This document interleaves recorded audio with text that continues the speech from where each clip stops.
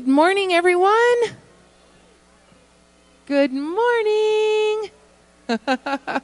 We're going to call everyone into the sanctuary. So quickly finish up your breakfast and come on in. We're excited to see y'all here this morning. Did anybody have the biscuits and gravy this morning? No? They're evil. Did you have a good week? Do I have everybody yet? Did you guys have a good week? Yes, Pastor Ben and Pastor Kelly are here this morning. We're glad to have them back.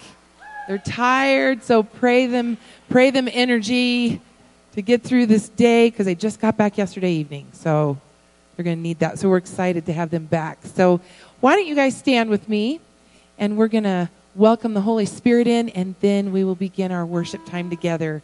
So let's all stand together, and then we'll pray. Lord Jesus, we thank you for your presence here this morning.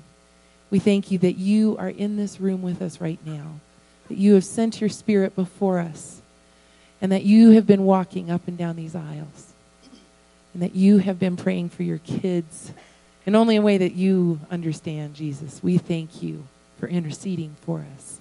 We thank you for what you're going to do. And Lord, I just pray now that you'll calm our spirits, that you will turn our hearts and our minds towards you, that you will be our only focus for this next period of time that we have set aside for you in our day and our week. Lord Jesus, I pray that you will move in and through us, that we will get to enjoy your presence, and that you'll fill this room with joy. I thank you for being here, Lord, and we give you this morning in this offering of praise. In Jesus' name, and God's people said, amen. Let's sing together. There's revival, and it's spreading like a wildfire in my heart. Sunday morning, hallelujah, and it's lasting all week long. Can you hear it?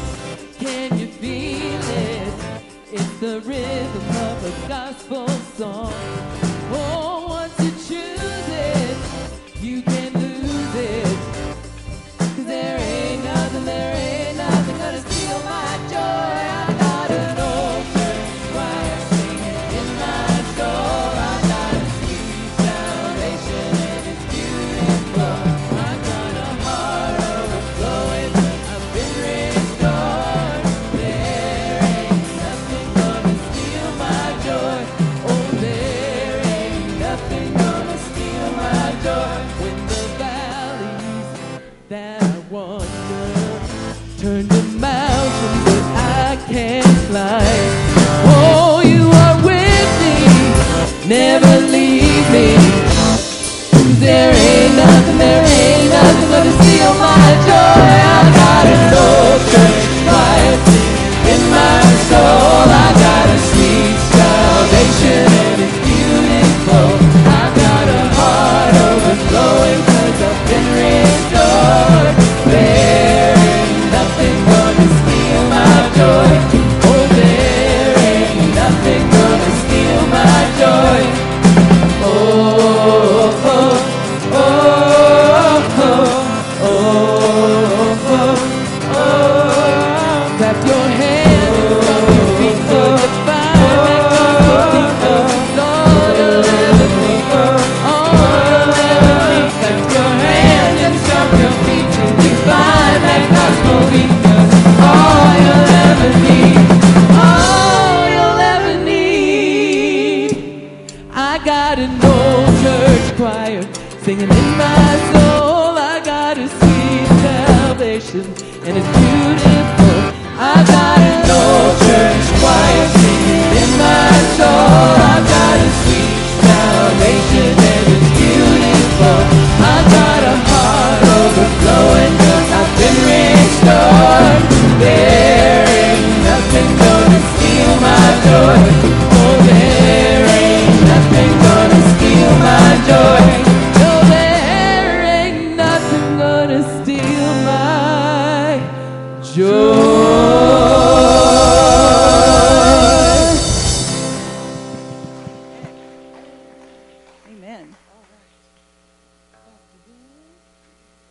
Oh, yeah, we are going to greet each other. That's right. Would you guys turn to each other? Welcome each other here. Tell them you're glad to see them.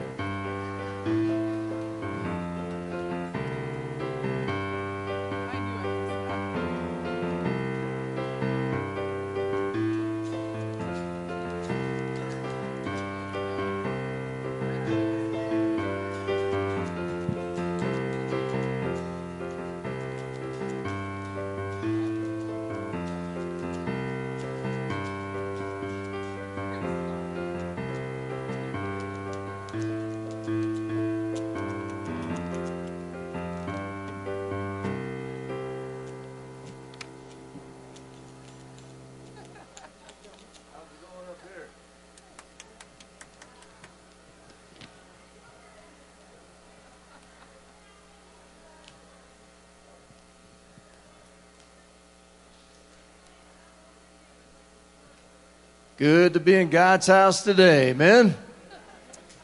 One last hug or handshake, and then you can have a seat. Good to see some happy reunions here this morning. Makes me look forward to that day when we're going to have one big happy reunion with Jesus right in the center in that place prepared for us, amen. Good to have your previous Pastor Brian Truxell. Anybody not know him?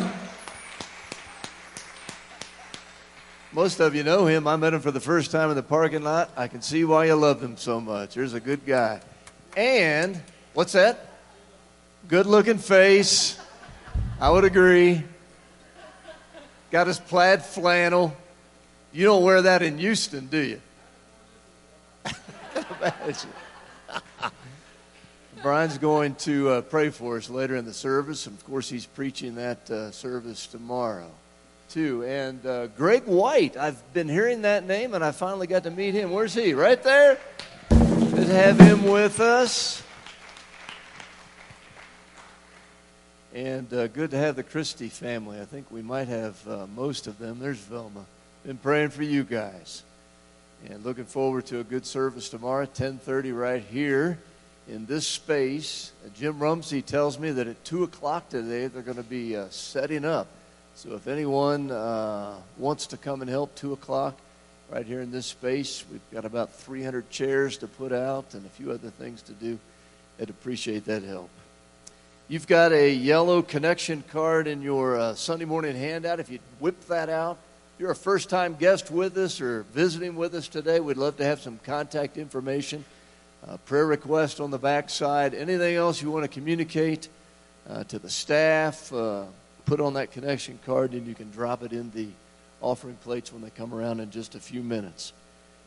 Scott Myers, our board vice chair person, he's going to come and has a little update on the search and selection process for a new lead pastor here. Dr. Asker met with the board this past Tuesday, so Scott's going to catch us up. Thank you. Well, good morning. So has anybody seen the news? You know what's going to happen about 21 hours from now? Nobody knows.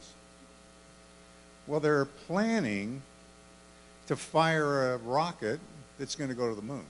You didn't hear about that? Nobody heard about that. What? Thank you. 3 people. Okay, well, with that in mind, we had a small launch of our own. This past week, we met with Dr. Askren, we being the board, and we started on that path of interviewing candidates and receiving resumes and maybe someday actually getting a new senior pastor. And we're hopeful about that. It was a really great meeting. We were mostly filled in on the process of what we're expected to do in the process of finding a candidate that really fits our needs and the man that or woman that God has chosen for us. And we want to every couple of weeks give you an update of where we are. There was one unsolicited resume already submitted. What will happen is in the next couple of weeks there will be a call that goes out for resumes. So that'll be a little while down the road.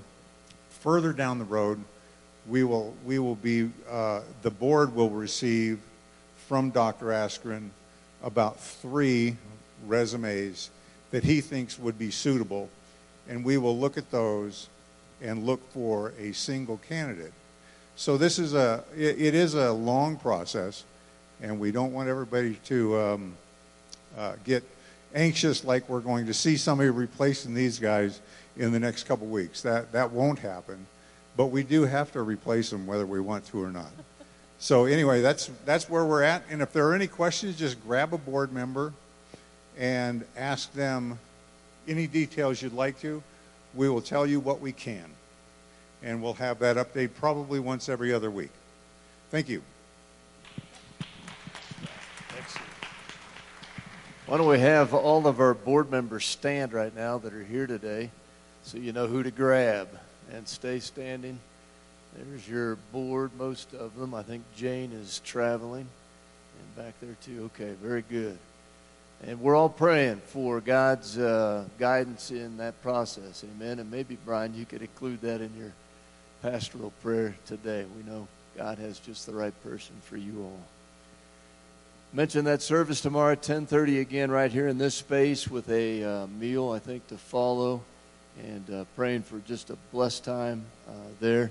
Lots of other opportunities and needs and events in your Sunday morning handout, including baptism, and those alabaster boxes are still out. And an all-church potluck 2 weeks from today. Now, next Sunday, remember, we're not in this space.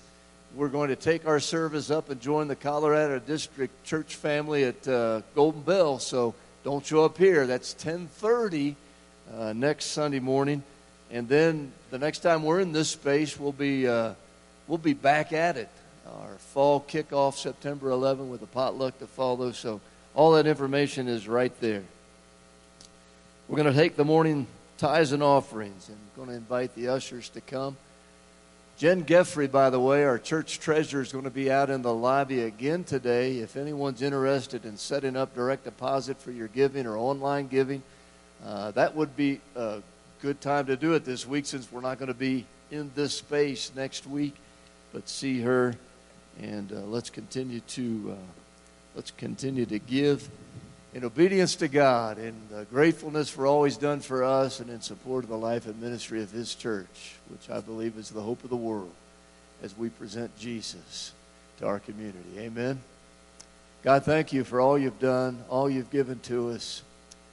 Lord Jesus, thank you for the gift of yourself, not just 2,000 years ago when you walked for a while among us, but today. Here present with us, living inside us by the ministry of the Holy Spirit. God, thank you for the fellowship of your church, and thank you for the privilege of being here today. We give back to you a portion of what you've blessed us with in thanksgiving. We give that thanksgiving today in Jesus' name. Amen.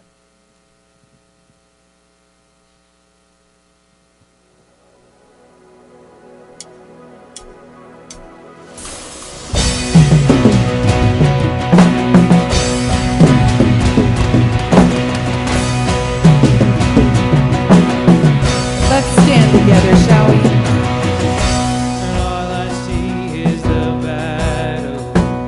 You see my victory.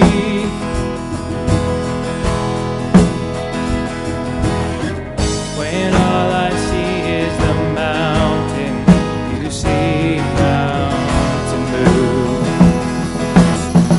And as I walk through the shadows, your love surrounds me.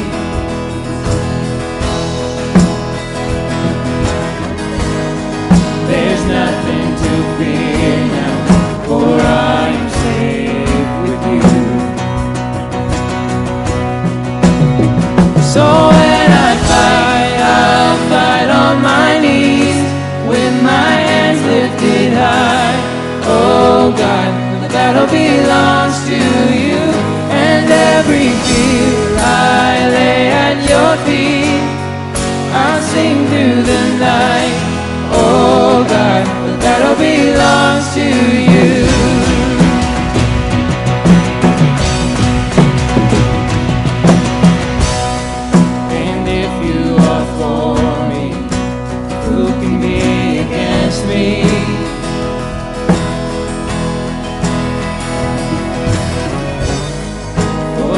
Jesus, there's nothing impossible for you. When all I see are the ashes, you see the beauty.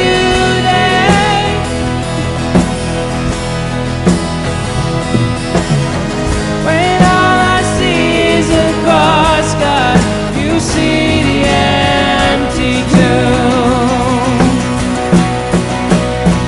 So when I fight, I'll fight on my knees with my hands lifted high.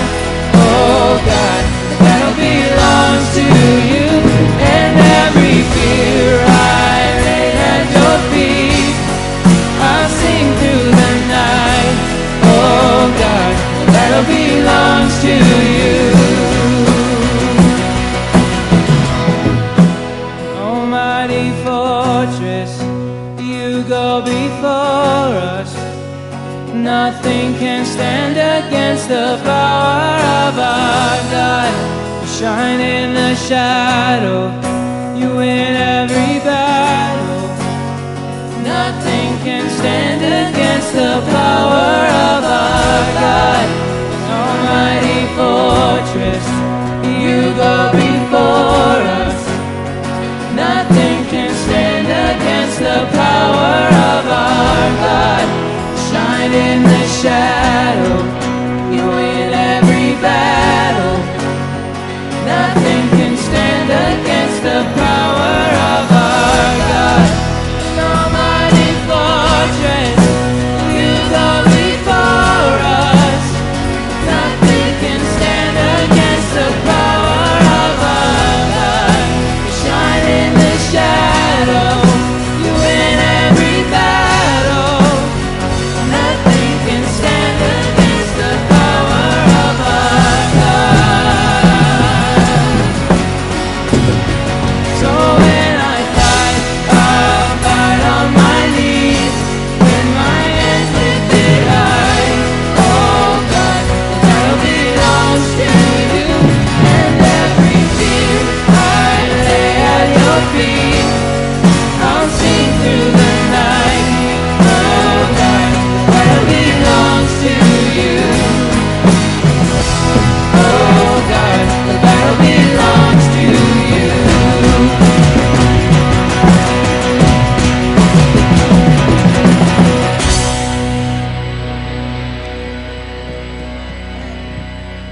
Amen. You know, the neat thing of thinking about that is when you have a battle, there's always a rescue in there somewhere. And God comes in and he rescues. So if you're in the middle of a battle, he's there. And he's on his way. So he will be storming your castle soon. Amen.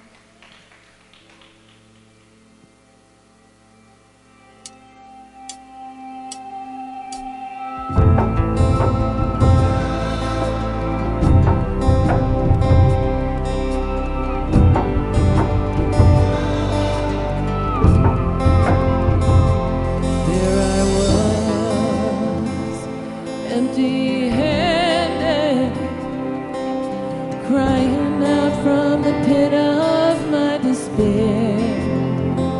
And there you were, in the shadows, holding out your hand, you met me there.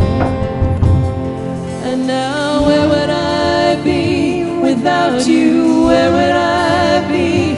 Jesus, you were the voice in the desert, calling me out in the dead of night, fighting my battles for me. You are my rescue story. You lifted me up from the ashes, carried my soul from death to life, bringing me from glory to glory. You are my rescue story. You are my rescue story. You are.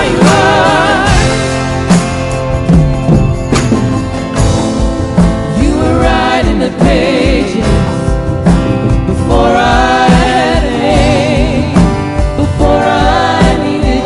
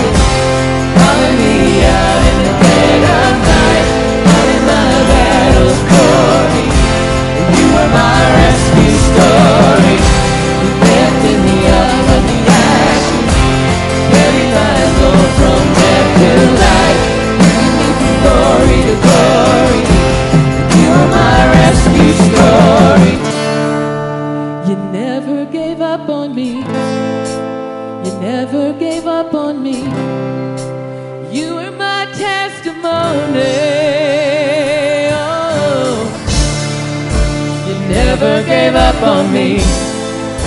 You never gave up on me. You were my testimony. Oh.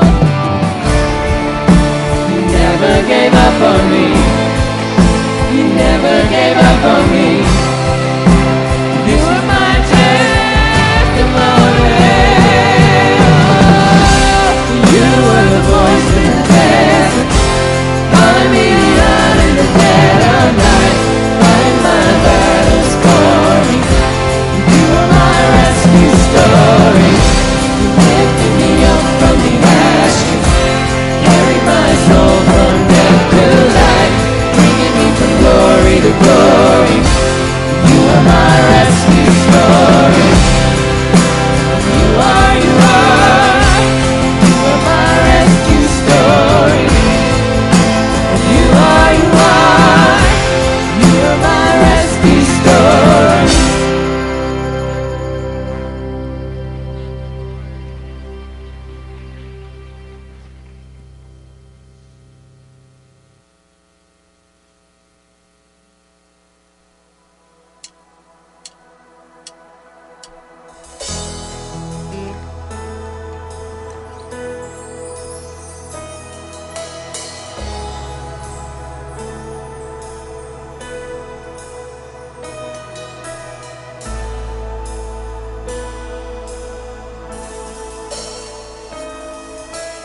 I just want to speak the name of Jesus over every heart and every mind.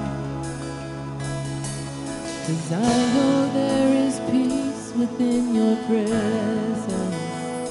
I speak Jesus.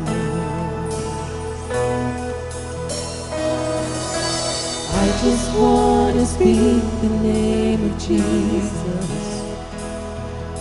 till every dark addiction starts to break, declaring there is hope and there is freedom. I speak Jesus. Your name is power.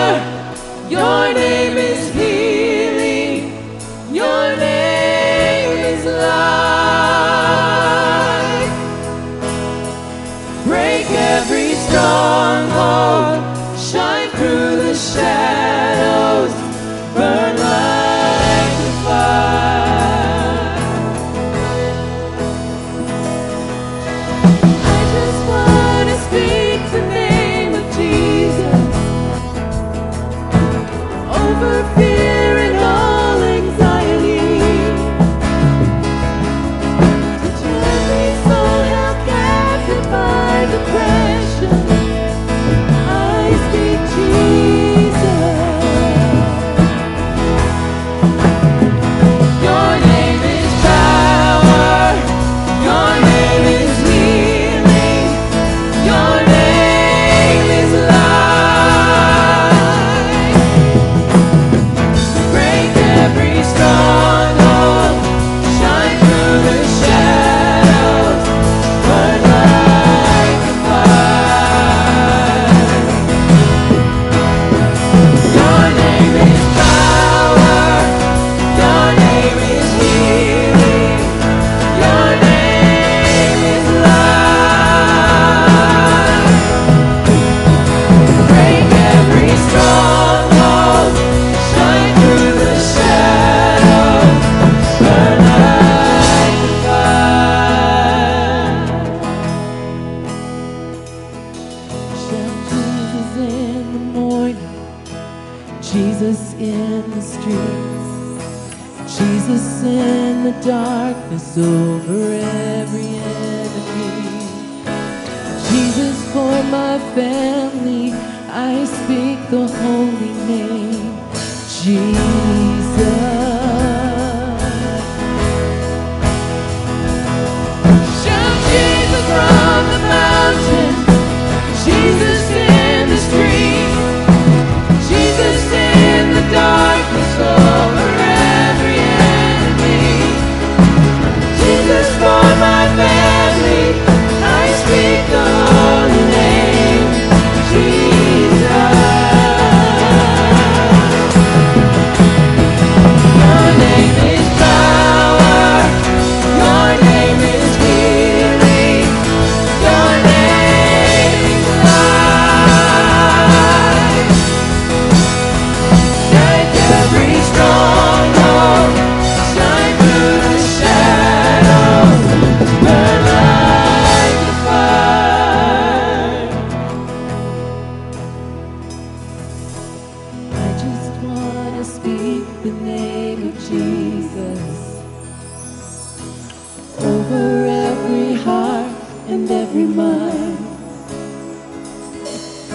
'Cause I know there is peace within your presence. I speak Jesus.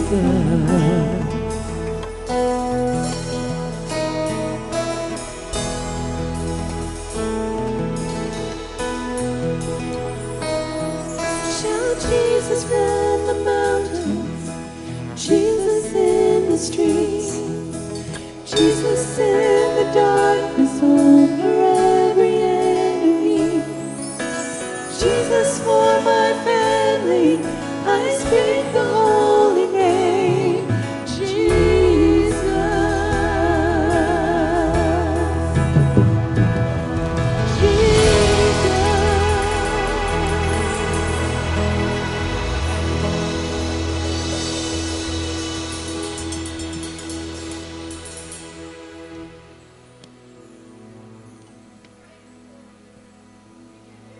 Amen.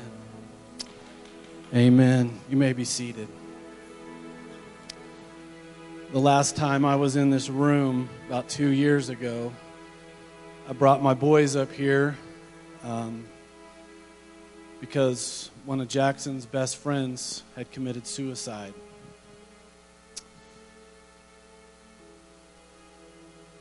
That started a spiraling journey for Jackson.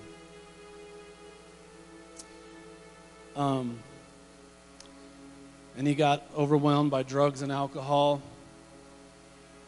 ended up on the streets, graduated high school somehow, some way, but ended up on the streets, and we were broken. You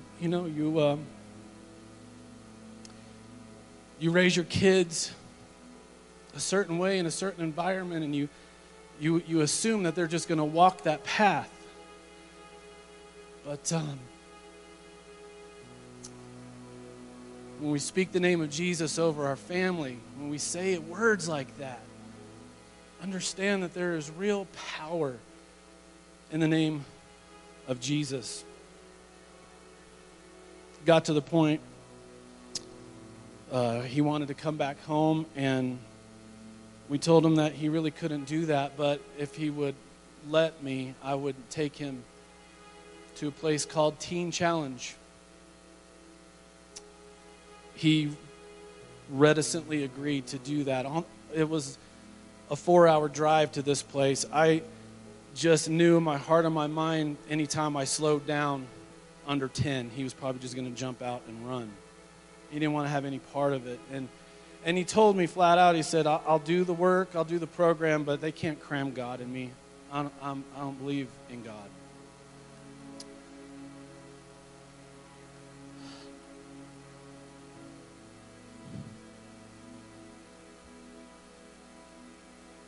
Six weeks later, he was baptized.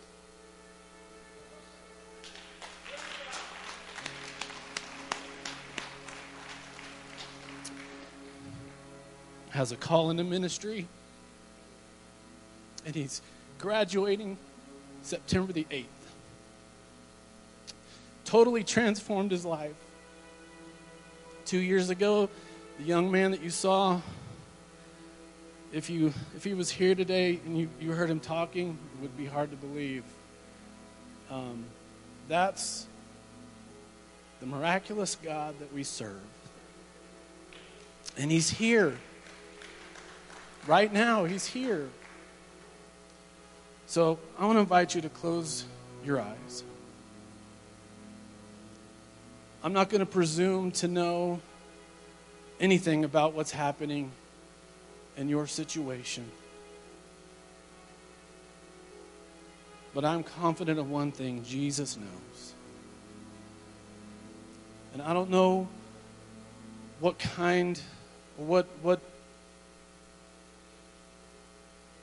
the kind of ministry from Jesus that you need today. Maybe you need the comforting, shepherding arms of Jesus, sort of like the child that climbs up into daddy's lap and just is held by him.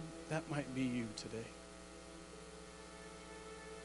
Maybe you need the healing hands of Jesus today.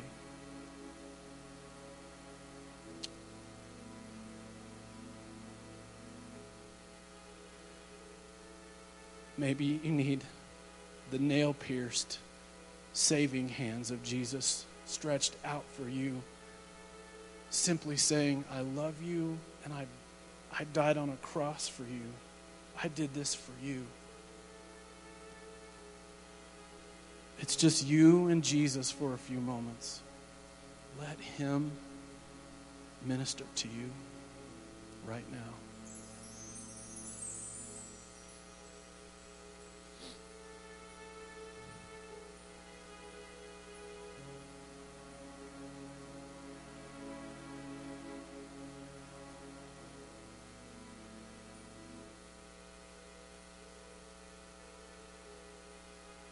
Jesus, the fact is we are desperate for you. Desperate for you to be at work in our lives, in our health, in our relationships, in our finances, in our workplaces, in our neighborhoods, in our community, our city, our state, our country, our world. I mean, we're just desperate for you.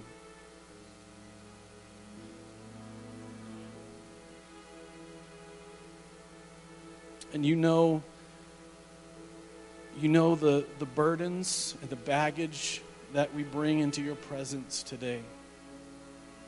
You know our stories. You know where our stories have come from. You know where our stories are right now in this moment, and you know where they're heading.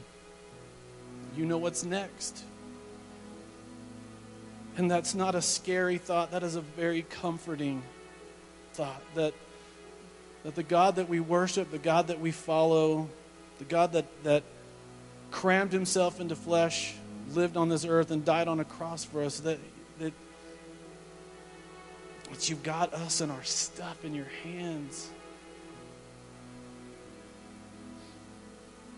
And even when life just seems to be spiraling out of control, or someone that we love's life is spiraling out of control, we're able to find rest in you. And we could just speak the name of Jesus over them, over ourselves, over our circumstances. Because your death and your resurrection changed everything. Not just 2,000 years ago, but it changes things today. Right here, right now.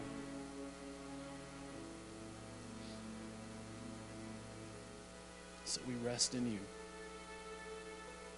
And this church family rests in you.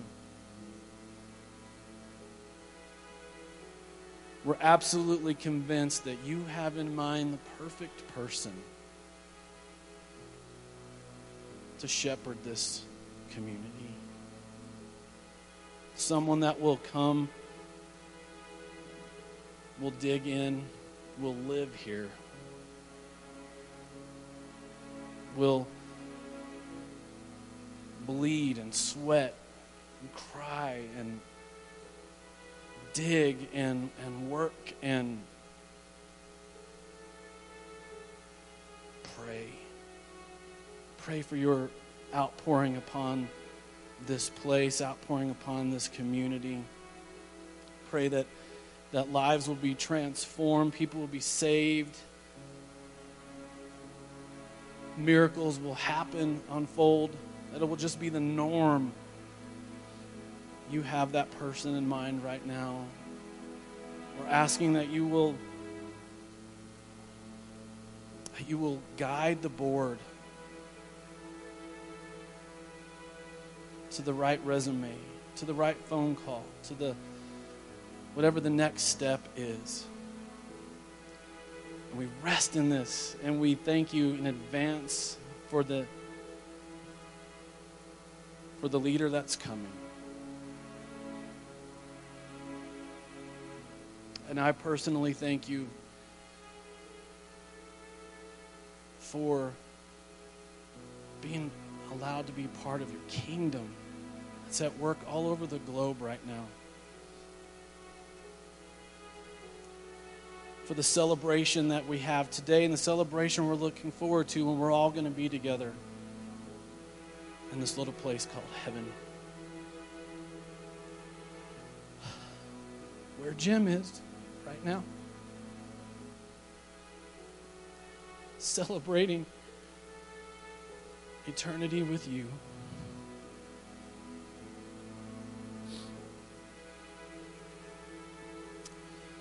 Continue to surround the Christie family with your comfort.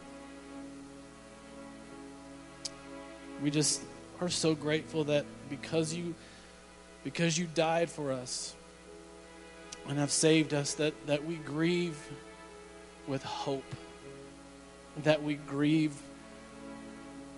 with joy, because it's not goodbye, it's see you later, it's see you soon. We're that's what you did for us.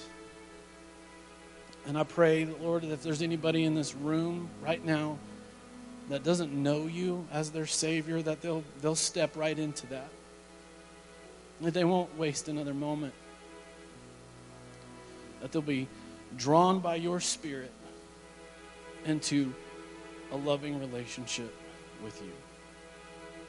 Have your anointing upon Pastor today. Open up your word as we open up our hearts and our minds to you. And it's in the mighty name of Jesus we pray. Amen.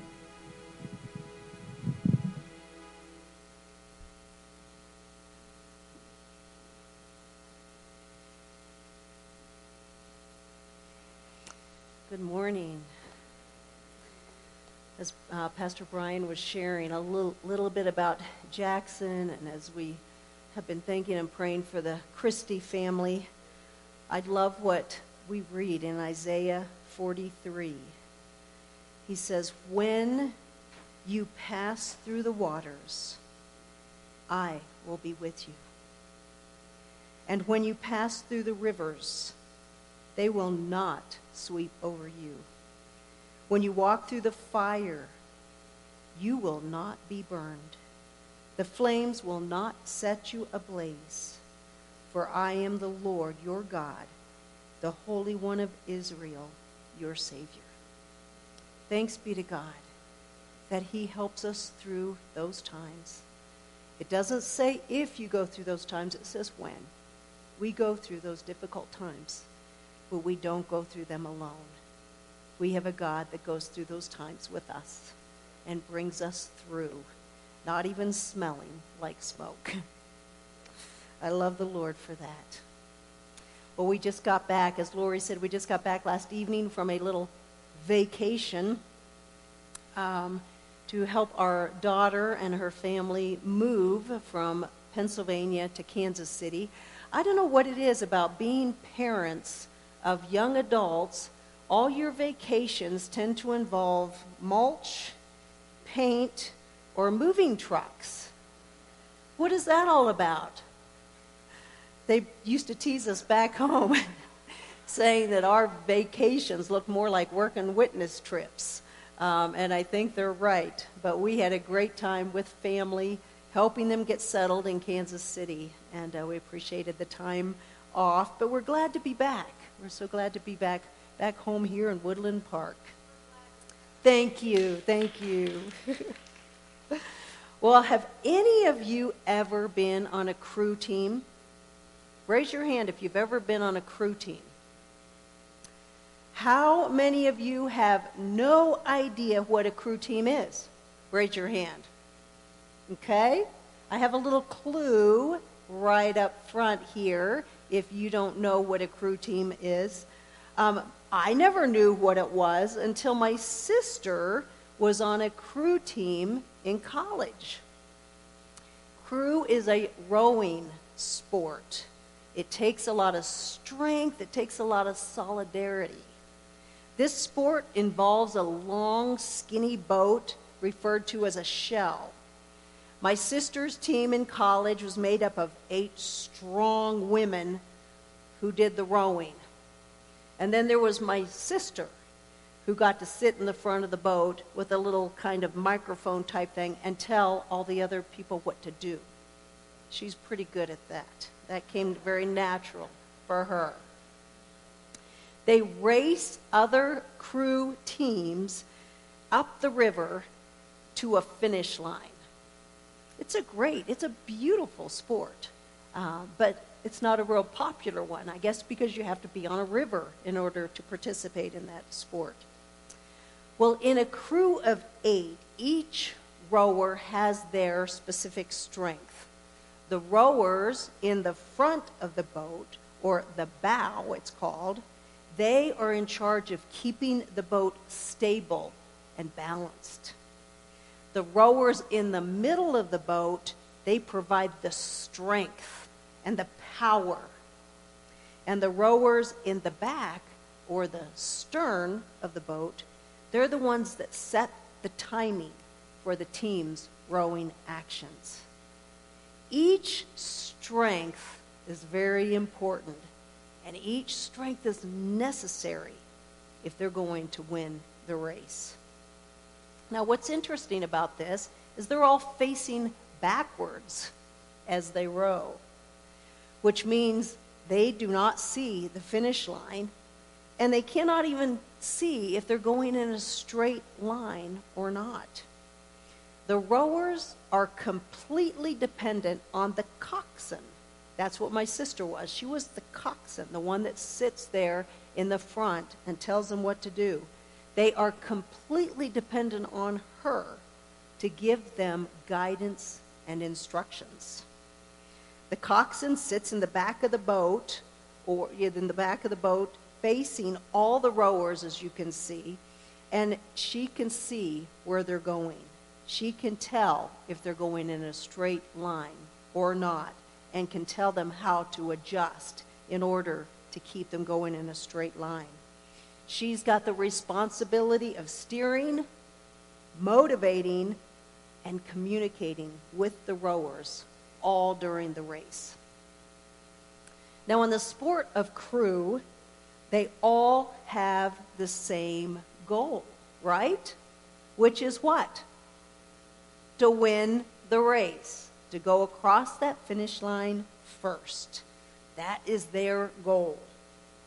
They all have to row together in sync, in unity, in order to win the race. They all have to row according to their own strength, and at the same time encourage those. Encourage the woman in the front, encourage the woman in the back in order to win the race. And in crew, there are no solo winners. They either all win or they all lose. Now, what would happen if someone wanted to be the star of the show and she decided that she was going to row double time? She wanted everybody to cheer her on because she was going to be the star. Would that help them to win the race? No, it wouldn't help at all, would it? What if someone else decided not to row at all? I'm not as strong as those other ones. I can't row as well as they do. I'm just going to kind of sit back and let them do all the work. Would that help them to win the race? No. Now, what if someone else said, I am not going to do what they want me to do. I want to do what I want to do. I want to do my own thing. I'm not going to let them tell me how to do this. Would that help them to win the race? No, it would not. What if one of the rowers didn't like the rowers around them and they decided to put them down? Tell them they weren't doing a good job. Tell them they weren't as strong as they are. Would that help them to win the race? No, it would not. The bottom line is that if a crew team is going to win the race, every single rower must listen to the coxswain and row with all of their strength in sync, in unity with the other rowers. Right? Now, there are a lot of similarities between a crew team and the church. The church is made up of people with different strengths. But don't we all have the same goal? To win the prize that God has for all of us? Isn't that our goal?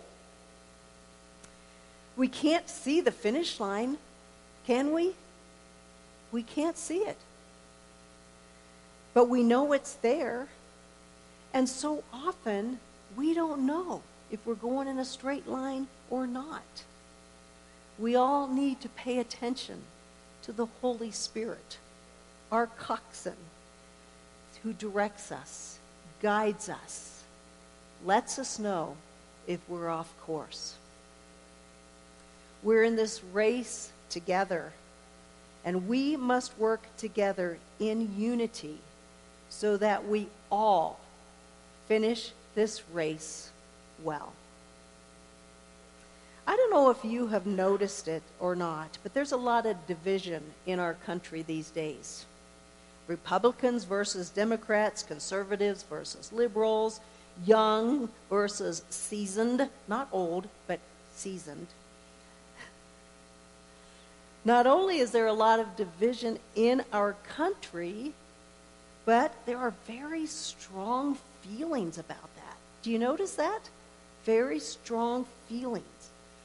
This division can spread like poison to the church, and Satan can use it to make the church divisive and ineffective in the world. And we cannot let that happen. We are the body of Christ, and he wants us to be unified over his mission to save a lost and broken world. When we are unified, we can do anything. I want to go back to the book of Genesis, to the story of the Tower of Babel, Genesis 11. Is this a familiar story to most of you? Early on in the Bible, and everyone spoke the same language. Now, some would argue that that language was Spanish. Others would say it was English. Others say it was German or French. We don't know what language that was. But here is the point. The people were all unified over these big plans to build this great tower. And then they would all huddle and stay right there instead of doing what God had instructed them to do and to disperse and to fill the world. God saw what they were doing. And he recognized that if these people work together, they can do anything. So, to keep these people from being successful at building this tower, he confused their language so that they could no longer understand each other. When people have a burning desire for unity, they can accomplish great, big, incredible things. But this is hard because I don't know if you've noticed, but we're all different. We're all different in so many things. And we think very differently about things. And not only are we all very different, but we all really believe that my way is the best and the only and the right way. Do I hear an amen? Am I the only one that believes that? I remember in first grade, my teacher broke us into groups. Now, I don't know about you, but I never liked when the teacher broke us up into groups, into separate teams. And she broke us up into the team, and my team, she gave us a big piece of paper, and she said, I want you all to work together and to draw a playground on this big piece of paper. Well, I right away said, I really want our playground to have a sandbox. And the other kids in my team said, no, we don't want a sandbox. And I said, yes, we have to have a sandbox. Every playground has to have a sandbox. And they said, no, we don't want a sandbox in our playground. Well, even in first grade, I already knew that I was right and they were all wrong. And so when the teacher called them out to reading group, guess what I did? No, I drew a sandbox in crayon so they couldn't erase it when they got back from reading group. I knew that I was right and that playground needed a sandbox. Working together, it's hard, even in first grade. Well, one of the themes in Paul's letter to the church in Ephesus is unity. He talks about unity. Ephesians 4, 1-6. Paul says this, "As a prisoner for the Lord, then, I urge you to live a life worthy of the calling you have received. Be completely humble and gentle. Be patient, bearing with one another in love." If you have to bear with one another, then you know there's got to be a little bit of difficulty there. "But make every effort to keep the unity of the Spirit through the bond of peace. There is one body. There is one Spirit, just as you were called to one hope when you were called. One Lord, one faith, one baptism. One God and Father of all, who is over all and through all and in all." Now this scripture says one a lot. I think Paul is trying to make a point, don't you? Unity. Now the church is unique. There's something very special about the church. The church is made up of many members, but is only one body. It is made up of many different ages, but has one purpose. It is made up of many different ethnicities, but has one head, which is Christ. The church is made up of many wonderful, eccentric, weird, funny, serious, dynamic, difficult, negative, positive, beautiful, and annoying personalities, right? But we all have one mission. The church is unique because we are all so different. But we are called by Christ himself into unity to function as one body, just as Father, Son, and Holy Spirit function as one. Let's go back to that crew team again.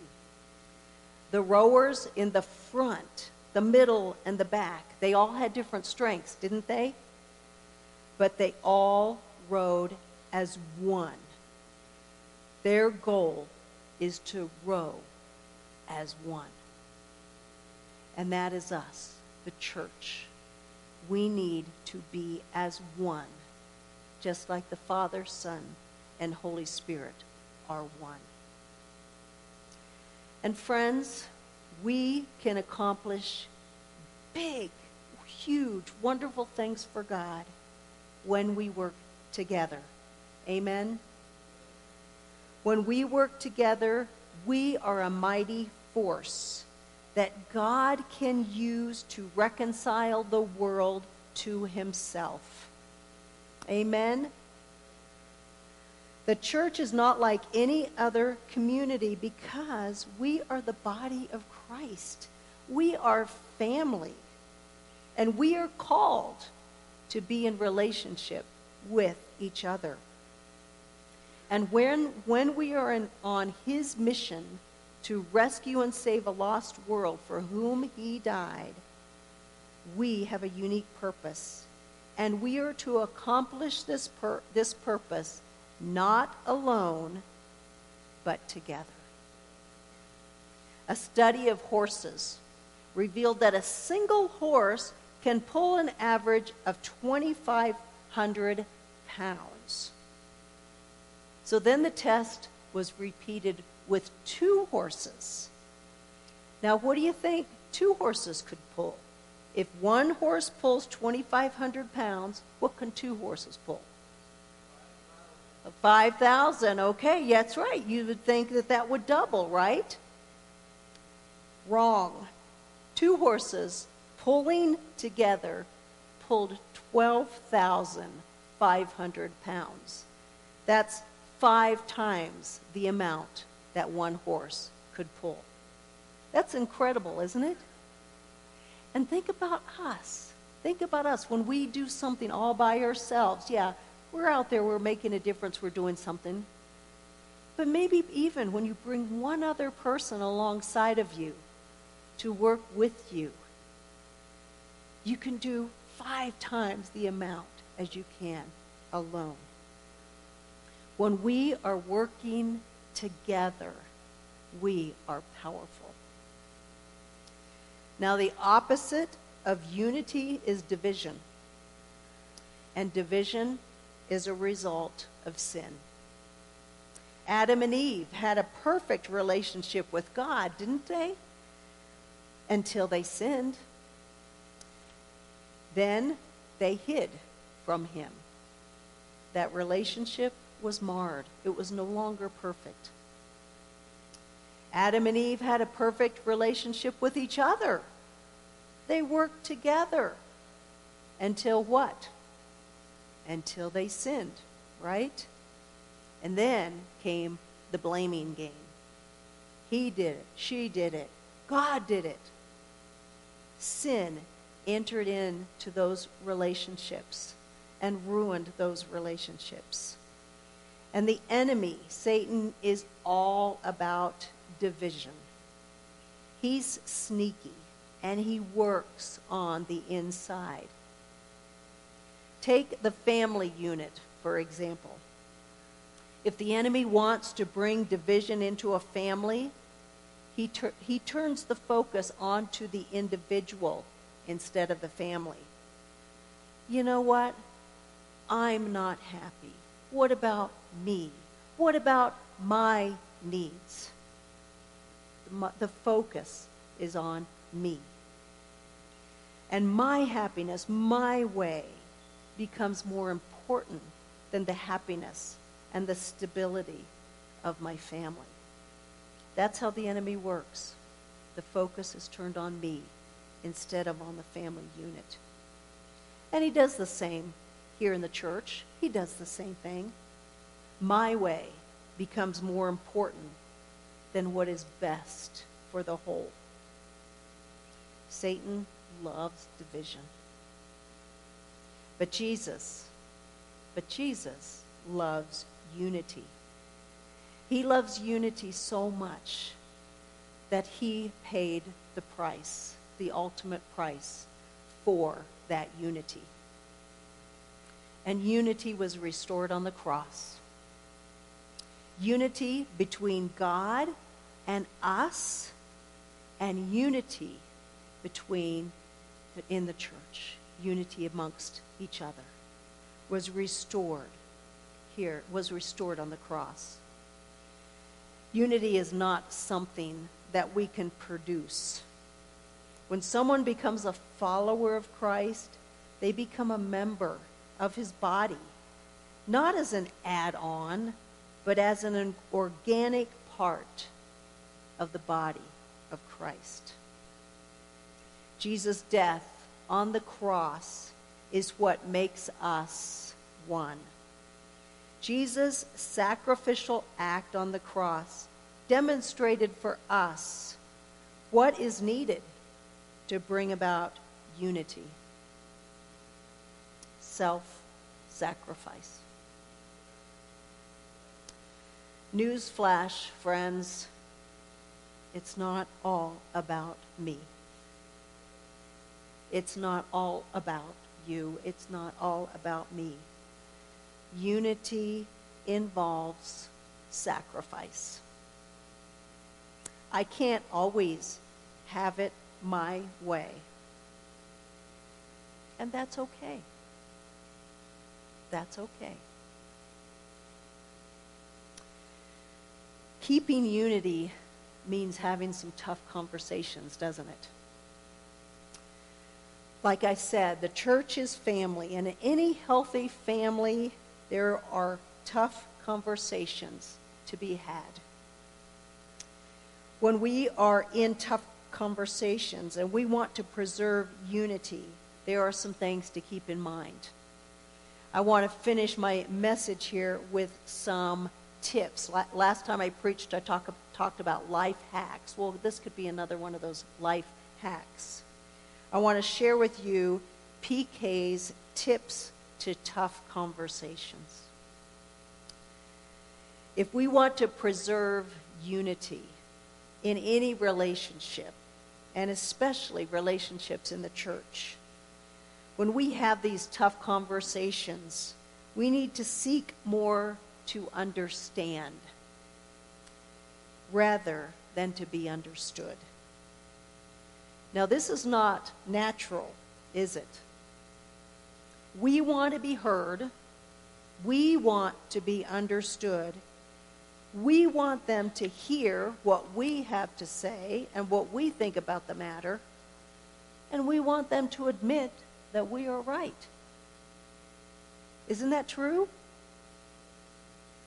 But if we desire unity, then we need to work first at understanding the other person. I'm not saying always agreeing. You're not going to always agree. But yet, you can understand what they are trying to say. The next one goes kind of along with this. Listen more than you speak. This also doesn't come naturally. But really listening to someone is hard work, isn't it? In most conversations, we're not really listening. We're thinking about how we're going to respond to them, right? We're not really listening because we are thinking, what am I going to say next? When you listen, when you truly take the time and make the effort to listen to someone, you're communicating that you really care about them.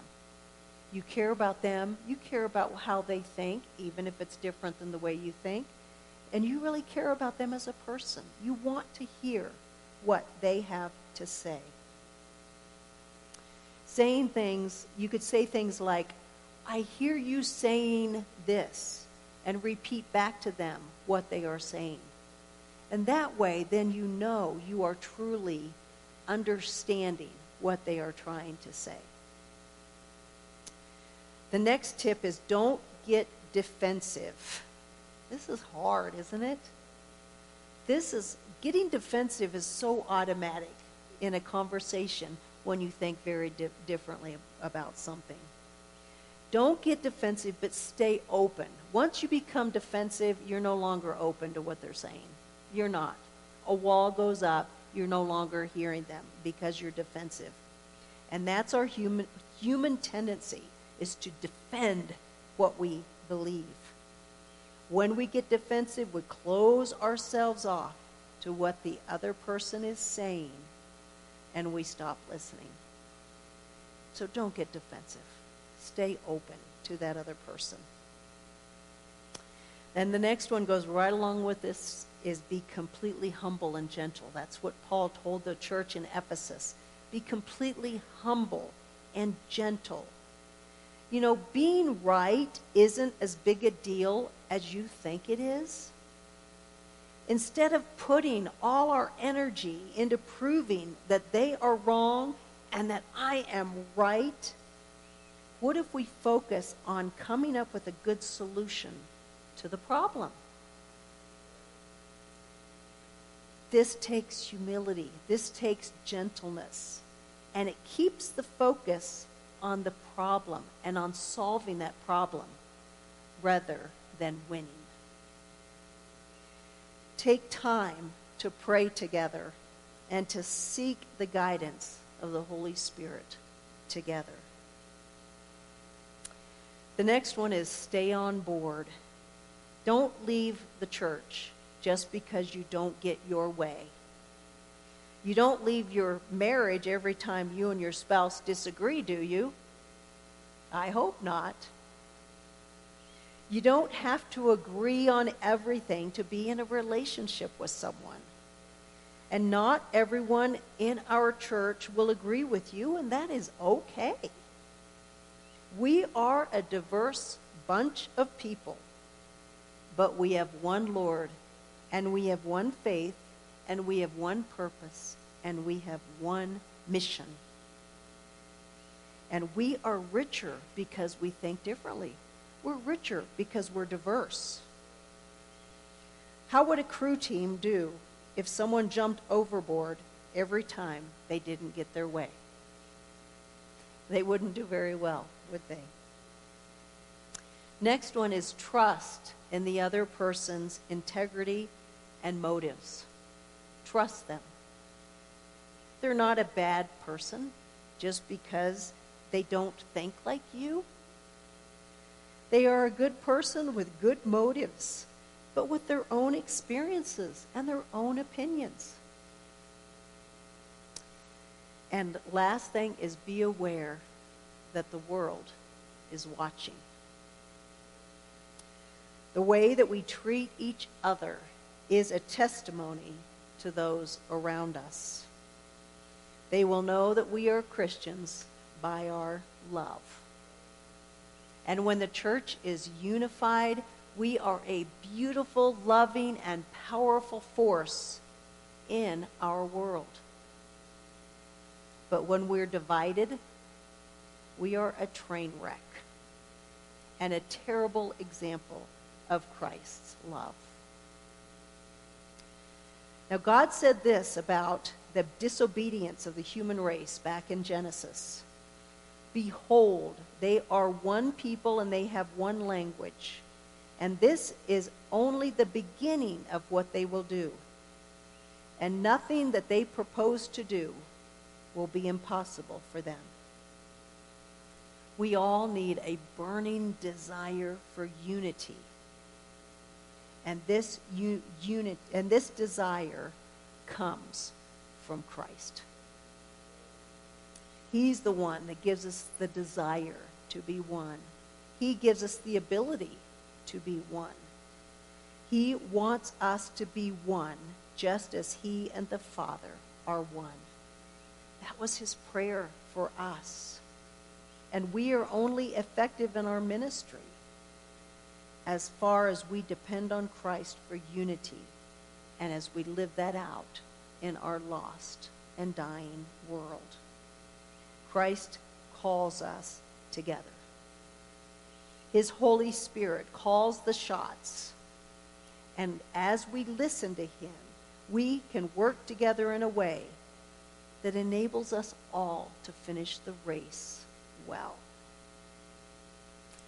You've heard a lot from us about small groups, and I am so excited about the small groups that are going to be forming very, very soon. We're going to be inviting our whole church to be involved in a small group, a group of about 8 to 10 people. It gives an opportunity for a season to be together, to pray for each other, to get to know each other better, to go through a study together. We won't make you share all the intimate details of your life if you don't want to do that, but it's just a way to get to know each other better and to talk through things and to just connect in a different way. You're going to be on the same boat for a time, rowing together, listening as the Holy Spirit guides you. We have a mission to accomplish, and that mission can only be accomplished as we stay and work together. And we are on mission as soon as we walk out those doors. Well, thanks so much to Scott Meyer and Cyril Smith. There's this beautiful antique paddle up front. You've probably noticed that. It was once used on a boat to guide it in the direction that the rower wanted to go. But it's been repurposed to serve as a reminder that we all need to be rowing together in unity. Remember, there are no star rowers as we row in unity.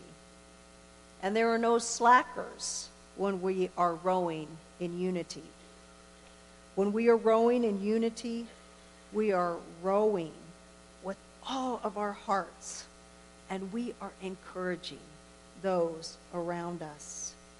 And we are listening to the Holy Spirit as he guides us. Keeping in mind that unity requires self-sacrifice. This beautiful antique paddle up here is going to be a gift to the new lead pastor. We're going to call this paddle Unity. And it will be an incredible encouragement to the new lead pastor to see this church, to see the desire, the heart of this church to be unity. What I'm going to invite you all to do, we're going to stand up in a few minutes and we're going to sing our final song. There are Sharpies up here. If your desire is that we as a church are unified, if we are going to be rowing toward the goal in unity, if you want to take part in that, I want to invite you to come up and just sign your name. Not too big, because we want to allow enough space there for everybody, but to just come forward as we sing this song and to take a Sharpie and just write your name somewhere on this paddle that will communicate to the new lead pastor, hey, my desire is that we are unified in our goal, in what we do here as a church, to be effective here in our community and to lead people to Christ. I invite you to stand, and as we sing, just come forward and sign your name here on this paddle as a gift to the new lead pastor.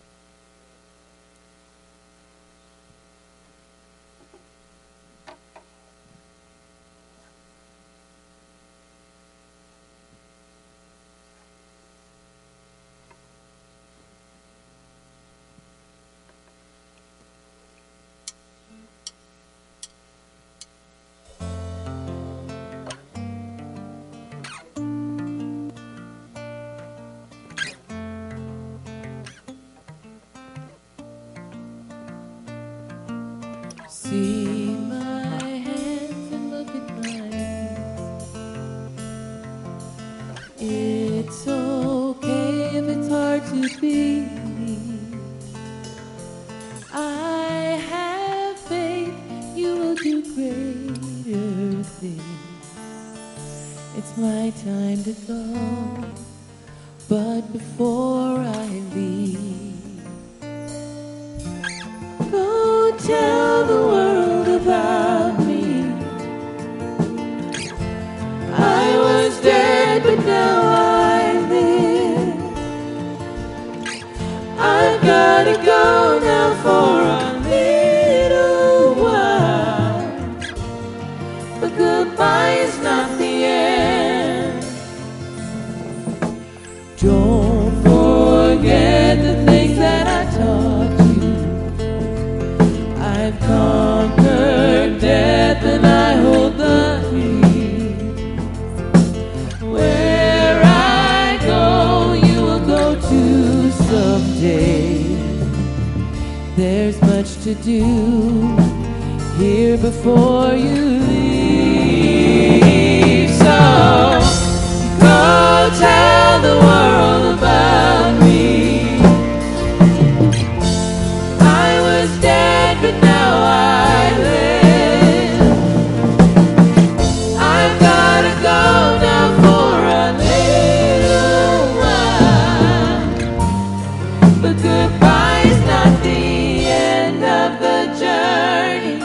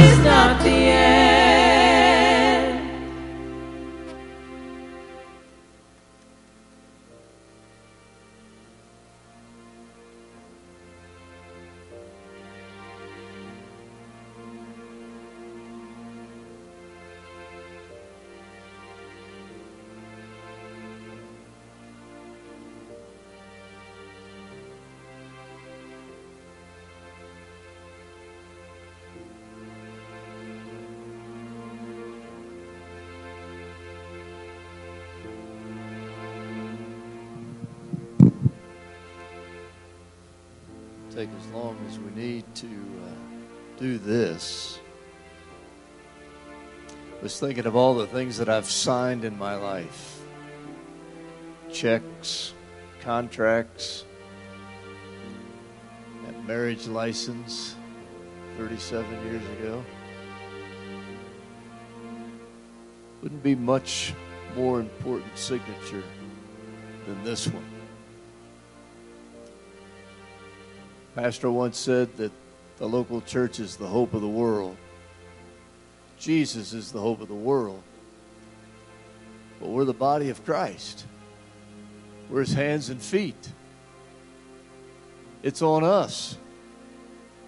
I thought of the prayer of Jesus. Father, just as you sent me, so I send them. We're him. We've got a mission. We've got a call. We've got a cause. It's on us. And Kelly's right on. It's a message we've heard before. We've got to be together. I love that image of that crew team. That's us. We're in the boat, whether we like it or not. And your commitment, testified in this little exercise with a beautiful visual, has some significant implications. We've prayed this morning that God would provide just the right pastor for you, and I'm believing that that's going to happen. And I'm seeing that Sunday morning when that pastor is here for the first time,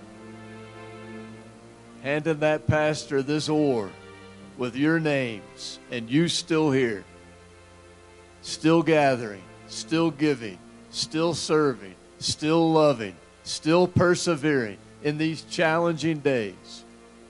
And that's going to be encouraging. I'm thinking again of 37 years ago when a young married couple showed up in a church in Maryland. Hardly any experience. Green as the day is long. And we had a church commit to us and love us. And we still miss them. You can do that for a pastor and enjoy maybe decades of fruitful ministry in a community that needs the Lord Jesus. Amen. Praise be to his name. Thinking about Jim Christie a good bit today. Glad that I had a little time in McDonald's the day before he passed on to glory. Makes me think of that resurrection chapter, 1 Corinthians 15. This isn't all there is. Life doesn't end at a graveside service. And speaking of happy reunions, there was one about a week ago, and it's still going on. And I want to join it one of these days. Amen. At the end of that great resurrection chapter is our benediction for today. 1 Corinthians 15:58. Therefore, my dear brothers and sisters, stand firm. Let nothing move you. Always give yourself fully to the work of the Lord, because you know that your labor in the Lord is not in vain. Praise be to his name. God, we thank you for this beautiful service today, the beautiful music, that beautiful time of prayer, this message from your word. God, I pray that we would all drive a stake in the ground today. Remember the commitment we've made today. Remember perhaps the desire that's been stirred in our heart today. And God, in all the days that you give us ahead, help us to stay true. Until that day, we stand in your presence without fault and with great joy by your grace. Lord, I pray your blessing on each one that's made the effort to be here today. I pray your blessing again on that service tomorrow. And as we spill out of this building into your world on your day, God, help us to be Christ's hands and feet to a world that desperately needs you. I pray that all in Jesus' name. Amen. Amen. Well, you're dismissed. Go in peace. Enjoy each other as you do. Be encouraged.